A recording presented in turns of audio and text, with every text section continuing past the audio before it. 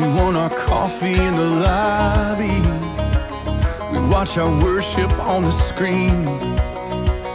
We got a rock star preacher who won't wake us from our dreams. We want our blessings in our pocket. You are in conflict. Some of you love it. You really do. I see it. Social media, throwing up barbs, get things going. Maybe it's a loved one and knowing the right thing to say to get a certain reaction, etc. Well, or maybe it's the other way. Maybe you're ticked off, you're holding some grudges. I don't care how versed you are, by the way. We all stumble and fall and trip with conflict. So, without further ado, here's your play of the day. This is the play of the day. Check this out. Swung on and hit in the air to right. And that ball is gone into the... I have seen grown men fumble this issue. I've seen guys, Marines, Navy SEALs, Army Rangers, who have faced incredibly dangerous situations and not afraid to lay it on the line, have enormous courage on the battlefield, melt and turn into a pool of jello with one phrase from their wife. We need to talk, honey. There is no phrase that puts the fear of God into men more than that phrase. We need to talk, honey. Oh, no, just kill me right now. Give me a knife, Now, the fear of conflict is as old as Adam and Eve. Adam and Eve messed up. They blew it in the Garden of Eden. And their relationship with God was broken. And then it broke their relationship with each other. And so they go out and they're hiding after they have sinned. And they don't want to get near God because they don't want to face the reality of the conflict. And Adam, in Genesis chapter 3, verse 10, says this. Adam said to God, I heard you in the garden, and I was afraid because I was naked, and so I hid. When he's talking about naked, he said, I was exposed. I was vulnerable. You could see everything about me. And I was afraid, so I hid. And men have been hiding from God ever since. And men and women have been hiding from each other. We hide and hurl. First thing they did is they covered up. Why? Because when there's conflict, you want to cover up. You see, the fear of conflict is really the fear of being exposed, the fear of your emotions. It's the fear of being vulnerable. And when I have the fear of dealing with emotions, then this fear creates three problems in my relationship. It makes me defensive, it makes me distant, and it makes me demanding. It makes me defensive. I want to hide. When we're in conflict, I want to hide. I want to withdraw. I want to isolate. I want to pull back. I don't want to be close to you. That ruins the relationship. Makes me distant. It makes me defensive. I start defending myself. I start attacking you. I start having all kinds of excuses. I don't want to reveal my true self. I want to cover up because I'm naked. I'm vulnerable. I'm exposed. And I become demanding. I want to have the last word. I want to control the situation. You see, it is fear that keeps you from connecting at the deepest level with those you love the most. Most people have never had deep soul intimacy with another person. I'm not talking about sex. I'm talking about something deeper than that. Soul to soul intimacy. And the reason why is fear. You don't really fear conflict. You fear the emotions of it. And you fear rejection. And you fear being misunderstood. And you fear that what you say will be used against you. So you don't want to be vulnerable. That's what you fear. There was a book that came out many, many years ago called, Why Am I Afraid to Tell You Who I Am? Great question. And the answer to that question is, the reason I'm afraid to tell you who I really am is because I'm all I've got. And if I tell you what I really am and I reveal my true self, including the downside, including the weaknesses, you may not like me. And I'm all I've got. And the reason I'm afraid to tell you who I am and I wear a mask and I pretend and I ignore conflict and all of those things is because I'm afraid that you might not accept me. And if you don't like who I am and I'm all I've got, then I'm up a creek without a paddle. So I'm just going to wear a mask. Thank you very much. Where do you find the courage to take this first step? Because that's what you need. Only courageous people resolve conflict. Only. Cowards never resolve conflict. They walk away from it. Courageous men, maybe the most courageous, manly thing you can do is man up and face an issue that you've been ignoring for a long time in your marriage or with your kids or with your employees or your boss or whoever. Man up, be a man, have courage, and face the fear. Where do you find the courage to face it? You get it from God. The Bible says here on the screen, 2 Timothy 1:7, God has not given us a spirit of fear and timidity, but a spirit of power and love and self-discipline. That means if I let God's Spirit fill my life, I'm going to be filled not with fear and timidity, but I'm going to be filled with power and with love and with self-discipline. Now, that middle one, love, is the important one because love overcomes fear. The Bible says perfect love casts out all fear.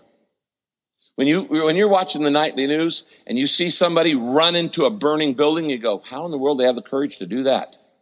And a few minutes later, they come running out with a baby or a little child or a pet. What caused them to overcome their fear of dying? The love for that person or pet. When your love is greater than your fear, you'll do things you're afraid to do. That's what they call courage, is what he says. Word. Thank you, Pastor Rick Warren. He logs in another play of the day. He's got a few, but he hasn't beaten Brian Loritz yet. Brian Loritz still has the lead. Strong voices for those that live and strive to be stronger. And whether you think Adam and Eve is a fairy tale or not, one can still learn from it. One can actually learn a lot from it. And whether you are married or you're single, you can learn from it. Every single relationship on this earth will have conflict eventually. It's either that or you don't invest enough time together. You put two flawed people together and you will have, you guessed it, flawed situations and conflict. Church-going folk. Churches are boats with holes. I've been part of a few of them. I've been very involved with a lot of them. Boats with holes.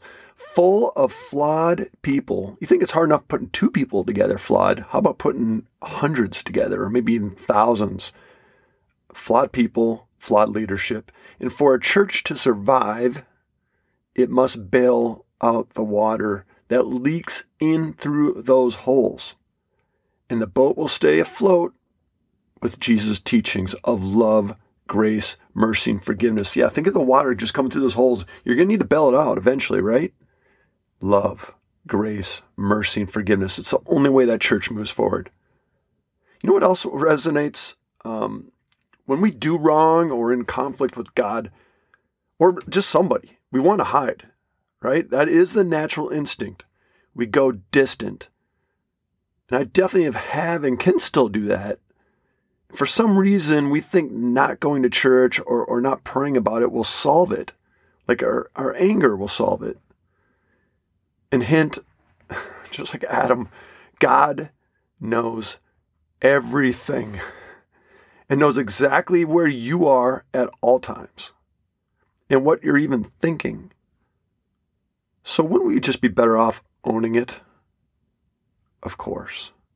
But if doing the right things was easy, we would do it all the time and be kumbaya with God. So anyway, moving forward, do you have any grudges? Any ongoing conflicts? Of course you do. Or you will. You're flawed. It's going to happen. So it's time to step your game up. Be the bigger person. Screw pride and your ego. Much easier said than done, speaking from my own experience. So Christians, as I do my quote marks again, Christians, let's review that owner's manual for life that says for you, and there is a ton.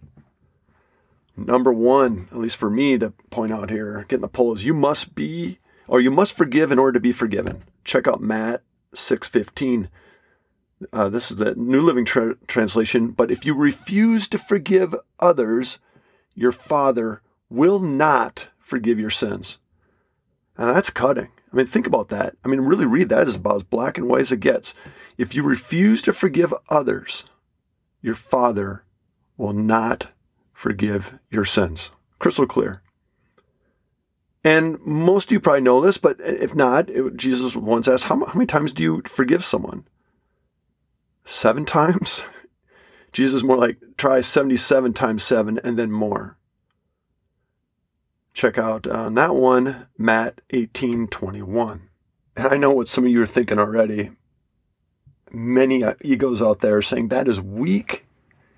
You're just going to be a doormat? You're just going to let people keep walking over you? Well, according to the ways of the world, it is. And we're not supposed to be conformed to the ways of the world of selfishness and screw you. You want to be different? You want to be countercultural? Do you want to stand out and truly shine Christ's light? Then you will do what Jesus did and does. It's probably the strongest thing you can do. You do what you truly believe, right? So do you consider yourself part of God's family? Do you consider yourself a child of God? Okay, so pop quiz. Blessed are the peacemakers, right? You know that one? Not the conflict makers. Check Matthew 5:9. God blesses those who work for peace, for they will be called the children of God. You have to be working for peace. You have to be. Not conflict, peace. And there's so much more in there in that owner's manual of life, and I could go on. And some of you are saying, yeah, I know all this. Okay. How are you lovingly encouraging others? Are you digging in with your loved ones or strangers, or are you rising above and navigating conflict in a healthy way? And do you realize if we did more of above, we would have world peace? I'm serious about that. We wouldn't have divorce either. A lot less of it. So we have a lot more work to do, even if you know it, but are you doing it? And you and me, I'll pick on myself. As BW says, train your mind daily. Get in that book first thing in the AM and let it set the tone of each day for you and your loved ones. Back to that play of the day. If you'd like to hear more of that, look up Daily Hope. That one is entitled Conflict Resolution. You Make Me Crazy, Part 1. And that was published on the 20th of May, 2021. Ending on a prayer note. Heavenly Father, thank you for wisdom. And thank you for voices like Pastor Rick Warren or Dr. Brian Loritz or Francis Chan and so many more. And thank you for the listener of this ragtag podcast. I can't even say podcast because we're all flawed. We all pursue truth and we stumble in life. And we know, and yet the humble know we can do better. And thank you, Jesus, for making it crystal clear that we must forgive others in order to be forgiven. And for those struggling with forgiving others that have hurt them so badly, may they be reminded of you, Jesus, asking our Father to forgive those that nailed you to a cross and played dice and laughed and mocked you from below. You led with that forgiveness, which means we can do the same with anyone. And it doesn't mean we restore relationships with all. Some are just bitter and or evil. What it does mean is we hand over those grudges to you. It's between you and that person that has hurt us now. Letting go and letting God. And Holy Spirit, right now, will you put names on this listener's heart that they need to reach out and either encourage or maybe it's ask for forgiveness, or maybe they need to share this with someone that is sick and tired of being sick and tired. In Jesus' name we pray. Amen.